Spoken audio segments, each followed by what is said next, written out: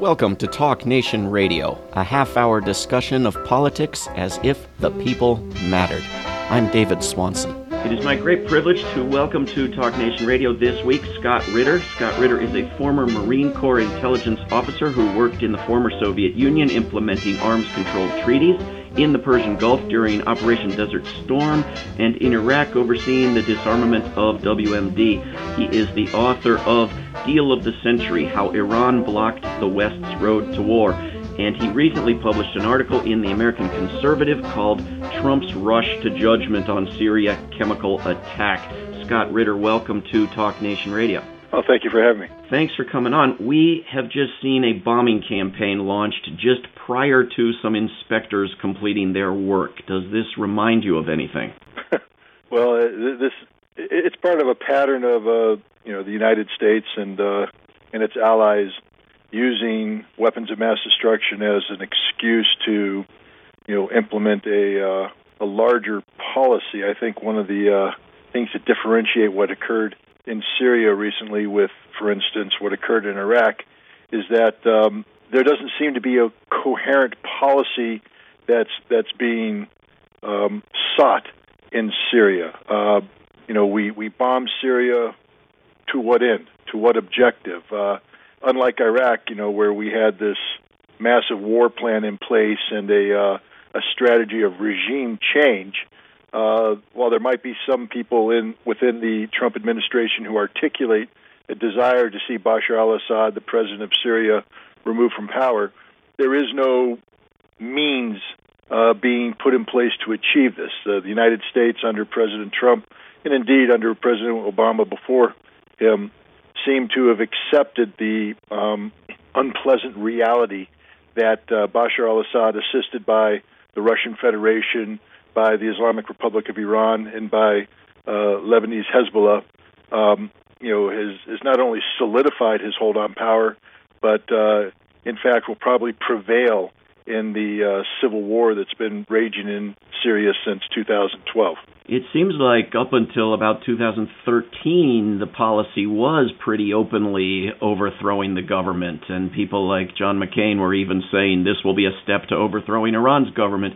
And then when the public really pushed back against an escalation by Barack Obama in 2013 and went quite acceptingly along with an escalation the next year when it was all about ISIS videos, and the United States sort of got into the war on both sides of the same war. It seems like from that point forward it's been this sort of more confusing picture of which side of the war are you on. Am I right that in part it's because the public was so resistant to another overthrow and so accepting of do anything you want? These videos of ISIS are so scary. Well, I think you're hitting the nail on the head when you talk about the confused status of the American public. I respect every American citizen's inherent right to hold an opinion. That's one of the beauties of the democracy that we have. But it is critical for this democracy to function effectively that the opinion be an informed opinion based upon facts, not fiction or fantasy. The average American doesn't know a damn thing, excuse my language, about Syria. It doesn't know anything about ISIS. It doesn't know how ISIS was formed. It doesn't know about the roots of ISIS. It doesn't know how ISIS spread. It doesn't know anything about the regime of Bashar al-Assad. It doesn't know, anything about Lebanese Hezbollah. It doesn't know anything about, the Islamic Republic of Iran. It doesn't know anything about Russia and why Russia would want to intervene in 2015. The American public swims in a sea of ignorance and therefore is easily manipulated. One of the factors of manipulation is in many ways a good one. That in the aftermath of the decision to invade and occupy Iraq by the administration of George W. Bush back in 2003, I think many Americans have woken up to the harsh reality of what happens when you overthrow a dictator who's held power in a given piece of territory for decades, and you don't have a plan of what to do when he's gone, how to replace him. And so they were inherently resistant to the notion of yet another regime change in a neighboring nation that looked an awful lot like the one we just toppled, and said, no, we don't want to do this again. But on the other hand, we live in this era of American exceptionalism, where we have the highest level of moral authority in the world, and therefore when some idiot Islamist fundamentalist with a hood over his head takes a knife and saws off the head of a hostage, we feel like we have an inherent duty and responsibility and obligation to do something about this. My God, this is horrible. Well, on both sides, we've been manipulated. We've been manipulated by an incomplete story. On the one hand, we achieve a result that some, including myself, would say is good. We didn't go into Syria. On the other hand, we're easily manipulated into going in to defeat ISIS. And on both occasions, we have American policy being driven by emotion as opposed to hard fact, hard analysis, sound thinking. Yeah. So what are the facts, if any? What's your assessment of these accusations of somebody having killed people in the wrong way, that is, with chemical weapons rather than some other kind of weapons? Well, we have to start off with a foundation of fact. Fact A: Syria had these weapons. There's no doubt about it. Syria doesn't deny it. Fact B: Syria signed the Chemical Weapons Convention. Fact C: Russia agreed to be the guarantor of Syrian compliance with the Chemical Weapons Convention. Fact D: the Organization for the Prohibition of Chemical Weapons, which is the UN-sponsored organization that oversees the implementation of the Chemical Weapons Convention, went into Syria and oversaw the complete destruction, certified, and I want to emphasize that word, certified, the complete elimination of Syria's chemical weapons program.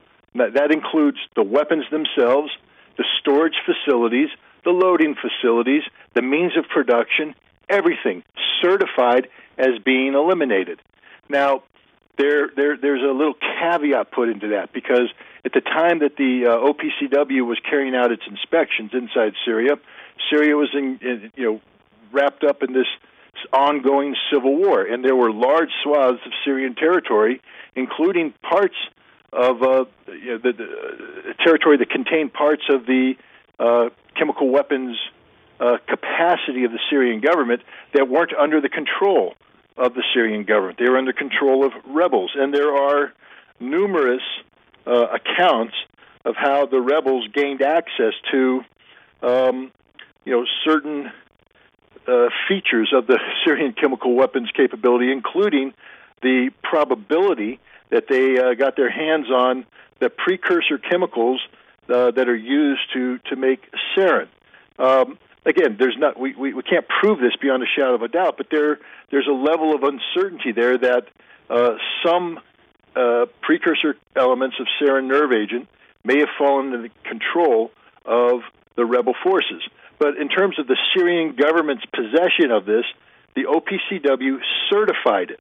And this means after a process of verification, certified that these weapons had been eliminated. So we have a problem here, where we have a fact-based narrative that starts with the Syrian government having been certified of being rid of all of its weapons, chemical weapons, and the probability that elements of the anti-regime forces got their hands on at least the precursor chemicals related to sarin nerve agent.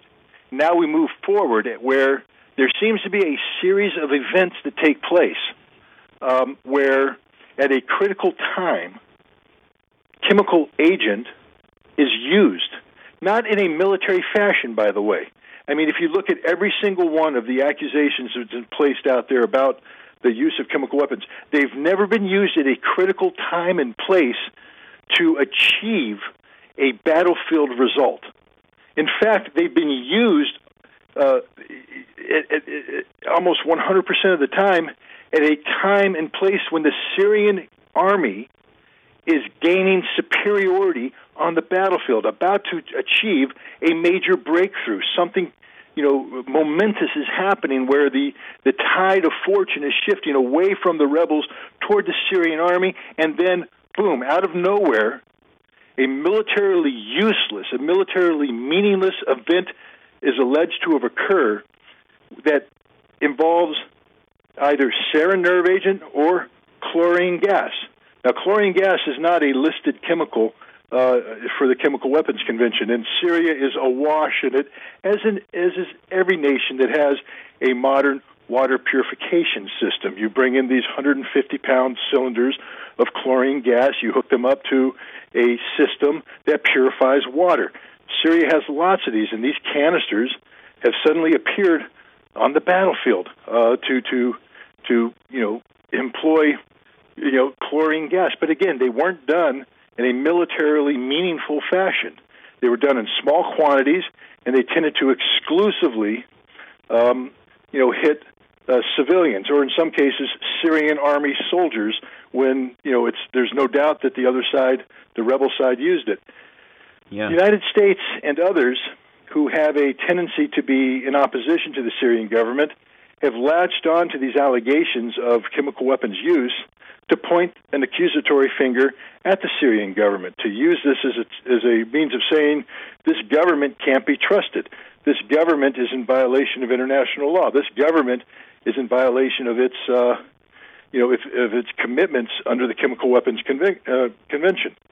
This seems to be what's happening here. There's no evidence whatsoever that's been presented to prove that the Syrian government has done anything in violation of the Chemical Weapons Convention. You do have various United Nations and OPCW reports which point the finger toward the Syrian government. There was this. Let's back up for a second. The OPCW, the inspectors for the OPCW, by their very mandate, can't say Party A or Party B did something. Their mandate allows them to say something occurred that involved chemicals that are prohibited under the Chemical Weapons Convention, and they can provide a fact-based narrative of what occurred, but they're not allowed to say who done it. Unique to Syria, something called the Joint Investigative Mechanism was formed under the authority of the Security Council that worked in conjunction with the OPCW to investigate certain events that took place. And this joint investigative mechanism was mandated to say who did it. And on numerous occasions, the conclusion of their report was that the Syrian government did it. And the United States and others have jumped on this to say, this is the proof we need. But when you deconstruct every single joint investigative mechanism report, you find flawed technique, you find flawed analysis, you find a process that has been heavily politicized by the Americans, by the British, by the French, to produce an outcome that is, that is an anti-Syrian regime. This is one of the reasons why the Russians finally vetoed the extension of the joint investigative mechanism and said, we no longer trust this mechanism. Anybody who takes a fact-based, nonpartisan look at the reports of the Joint Investigative Mechanism will find that they are fundamentally flawed reports that have been politicized to achieve an outcome that will be used by certain members of the Security Council, namely the United States, for political purposes, namely to accuse the Syrian government of using these chemical weapons. That's what we find today. Last year at this time there was Khan Shaykhun was accused of being attacked by a sarin chlorine nerve agent. The Joint Investigative Mechanism, together with the OPCW, reached the conclusion that the Syrian government was responsible, and yet not one inspector visited the site that was attacked. Not one inspector visited the airfield that was bombed by the United States, because we said that's where they handled the weapons, they used the weapons. Nobody inspected that to say, here's the evidence that weapons were handled here. You would have found it had you gone there. What they did rely on, though, were samples collected by the rebel forces. in almost a Keystone Cop fashion, wearing hazardous materials protective suits as if there's something dangerous at place, but they're training suits. They clearly say training on them. So it was a show. It was a farce. It was an act of theater. Right. You can't trust that outcome, and yet now we have a situation in Duma where, once again, the very same rebels who were responsible for the fraud last year are presenting video images and such of an event, and this prompted the United States, France, and Great Britain to take action. And yet, when you deconstruct this, you find that nothing happened in Duma, that this is all a farce, this is all theater, and I hope that this time the difference will be that the OPCW, when they go into Duma, is going to find no evidence whatsoever of a chemical attack. Now, the United States and France and Great Britain have already set the stage for this probable outcome by saying, well, it's clear that the Russians and the Syrians have cleansed the site. So they're already creating, the conditions for uncertainty to be injected into what will probably be an absolute negative result by the OPCW. And this tragic farce will continue. We're speaking with Scott Ritter. Scott, this is incredibly useful and valuable. I want to raise a little bit different question, however. The line at the top of your recent article said, "We need hard evidence of what happened in Duma before threatening war." And my question is, what hard evidence, even if it were all solidly proven to everyone's satisfaction, could possibly justify threatening war? And isn't threatening war and also waging war illegal under, among other things, the United Nations Charter? Well, first of all, the United Nations Charter doesn't make war illegal. It makes wars of aggression illegal. There is a process that can be used to justify a military response. But that process implies that a process actually takes place. For instance, under the Chemical Weapons Convention, a signatory party accused of using chemical weapons, there will be an investigation by the OPCW. If they find that chemical weapons were used, then there's a whole process under the Chemical Weapons Convention where the parties seek to resolve the issue.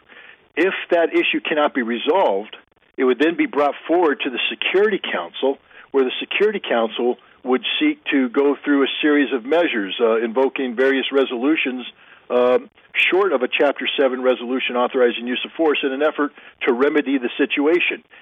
Only if all these processes has failed and the accused party, continues to operate in a manner which is deemed to threaten international peace and security by the Security Council, would a Chapter 7 resolution authorizing the use of military force be authorized. This did not happen. What we have is the United States going to the Security Council, Ambassador Nikki Haley saying, if you don't automatically agree with us that there's a problem in Syria worthy of military force, then you are no good, you are useless to us, and we will act alone.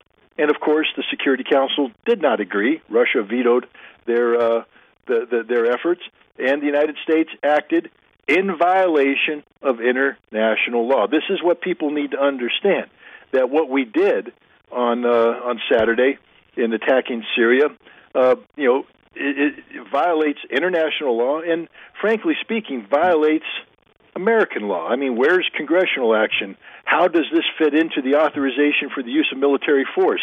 The authorization for use of military force that currently exists allows military power to be used in fighting terrorist organizations, non-state entities who are operating on a global basis to harm the United States. Even if Syria did do what they were accused of doing in Duma, how does that harm the United States? How does that authorize the use of military force under current congressional authorities? Congress was never consulted on this attack. Congress has never given a chance to weigh in. And ultimately, no evidence was provided that sustained the arguments put forward by the Trump administration. So, right. There is a process where war can occur. That process did not happen. Right, but even accepting that, for the sake of argument, the violation of the UN Charter, the absence of any UN Security Council authorization, and so forth, would remain the case even if Congress had been consulted and Congress had formally declared war on Syria. That wouldn't legalize it under the United Nations. Right, but now we come to the hard truth. The United States, international law does not apply to the United States. We've made that just as plain and simple and true as it can be.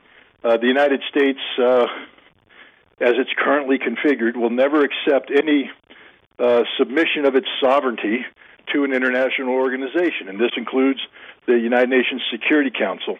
That's just a sad truth. Now we're entering into fantasy land the second we think that the United States will abide by international law when it's inconvenient. I think the most important thing here is that the United States doesn't even have internal checks and balances about right. halting the rush to war. I mean, to talk about Article 51 is a joke because the United States, with its veto, will never be held accountable by the United Nations or by the international community. But when we speak about American democracy and the checks and balances that are supposed to come into play, the fact that Congress has 100% abrogated any authority or responsibility for the conduct of military operations to an executive who appears to be able to launch missiles void of any evidence, missiles out on whim.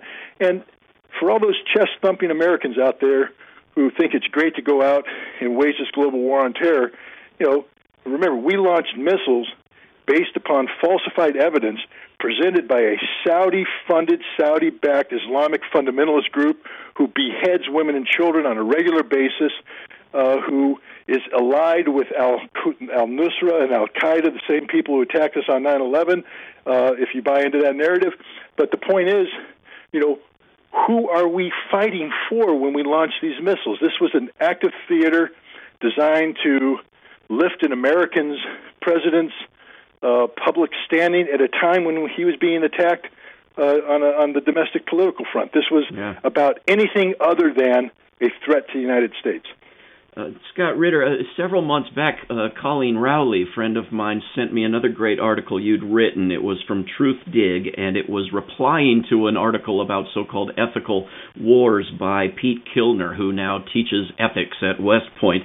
And I contacted Kilner because I'm always trying to get someone to debate me on whether a just war is possible.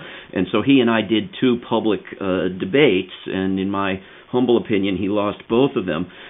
Can you comment on this notion of these wars being done ethically? He includes Iraq and Afghanistan and other recent wars among the just and ethically waged wars of the United States. Well, this is a tough one because I spent a considerable amount of time in the Marine Corps, and I was prepared and am currently prepared to act in a military fashion to defend my country and defend, and that includes not just in defense of an invasion of my country, but to defend the interests of my country abroad. So I'm not a pacifist. I don't buy into pacifism. And I hope I'm not insulting anybody in your audience or you. We will agree to disagree as we've got 4 minutes left, and we won't. That's fine. But the one thing I've learned in learning to, not just learning to fight a war, but in actually fighting a war, is there's no such thing as an ethical war. I mean, let's just stop that nonsense at the, right off the bat. War is about killing, plain and simple. And if you're a Christian, if you're not a Christian, but if you're somebody who believes in the sanctity of human life, you are ethically wrong if you say war can be fought in an ethical fashion. First of all, the people you're killing have nothing to do, for the most part, with that which you claim to be fighting for. Every Iraqi that died because of my actions had nothing to do with the regime of Saddam Hussein. Nothing whatsoever. Most of them died because of bombings that took place on territory that we assessed as being related to some greater evil. And all it was related to was the day-to-day life of an Iraqi civilian who ended up perishing because some idiot in the headquarters put a designation on a point on a map and somebody dropped a bomb on that. How is that ethical? There's nothing ethical about this. Now, we can make an argument about just wars. But again, if we're going to say that we are a people who believe in the rule of law, and we have signed on to certain legal frameworks that require due process, then the only just war is that war which follows and exhausts those legal processes to prevent war before we engage in war. But even if you do that, you can't have an ethical war. Now, we can talk about limiting, the damage to civilians. But, I've read the Geneva Convention. I've read over and over again about how the United States, we can accept collateral damage in the conduct of a legitimate military, an operation that has legitimate military objectives. Well, my God, being a writer, being somebody creative, I can come up with a legitimate military objective, or i.e. excuse, for any number of deaths. For instance, we're allowed to drop an atomic bomb on a city. Is that ethical? We just annihilated tens of thousands, perhaps hundreds of thousands, maybe millions of people to achieve a military objective? No, there's nothing ethical about war. And anybody who claims that war can be fought on an ethical basis is simply providing an excuse or cover for the horror of war that should be enough to get any sane thinking person to say we can never go down this path. And that's my goal and objective as somebody who isn't a pacifist, who has fought in a war and is prepared to do it again. I keep telling people the last thing on the planet you want to do is go to war. And I beg you, I plead with you to do everything possible short of war to make sure that we don't head down that path, because once you turn on that switch, you can't control it. And people are going to die, innocent people. They're going to die by the bushelful, and there's nothing ethical about that. And anybody who tries to paint what we do in a time of war with an ethical brush is delusional. Scott Ritter, less than a minute left. It seems you're 3/4 of the way toward agreeing with me, someone who wants to get rid of war entirely. Would a first step perhaps be to spend something less than $1 trillion a year getting ready for more wars? Look, if you buy it, you're going to use it. That's just the way it goes. So if we're going to spend $700+ billion on a military machine, eventually we're going to succumb to the temptation to use it, whether it's a president who wants to send new, shiny missiles towards an empty building in Syria, or Madeleine Albright and others chastising Colin Powell that we have this great military. Why are we afraid to use it? The bottom line is we create something that's going to be used. And the other problem with spending that much money is we create something that can be used in any situation. As opposed to creating a defense force, we create a force that can be used at any time to replace a deficit, for instance, in diplomatic action. I'm a huge believer in diplomacy. I wish we could go on. We're sadly out of time. Scott Ritter, a former weapons inspector. We'll have links to his articles and books on TalkNationRadio.org. Thanks for coming on Talk Nation Radio. It was a pleasure. Thank you. This is Talk Nation Radio. I'm David Swanson. Take action at rootsaction.org. Help end war at worldbeyondwar.org. All past shows can be heard at davidswanson.org. Talk Nation Radio is produced in Charlottesville, Virginia, and syndicated by Pacifica Network. If you are listening to a non-profit station, please support that station. Talk Nation Radio is funded by contributors at davidswanson.org. There is no way to peace. Peace is the way. Until next time.